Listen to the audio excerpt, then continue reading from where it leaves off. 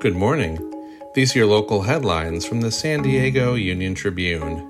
I'm David Clary, and today is Wednesday, September 27th.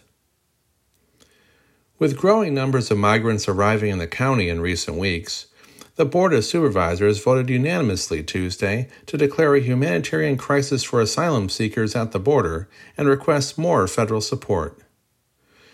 More than 8,100 migrants have been dropped off in the region in the last 2 weeks, according to the county.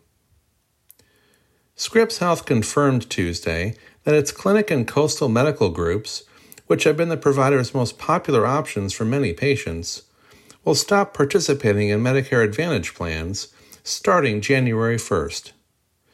The move, which first surfaced publicly in early August, has been estimated to affect 32,000 San Diego County seniors. San Diego home prices were up annually in a closely watched report, but there are signs of a slowdown coming.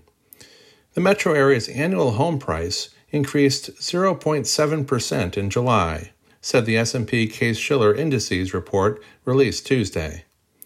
That was the 11th highest in the 20-city index. You can find more news online at san diegouniontribune.com. Thanks for listening.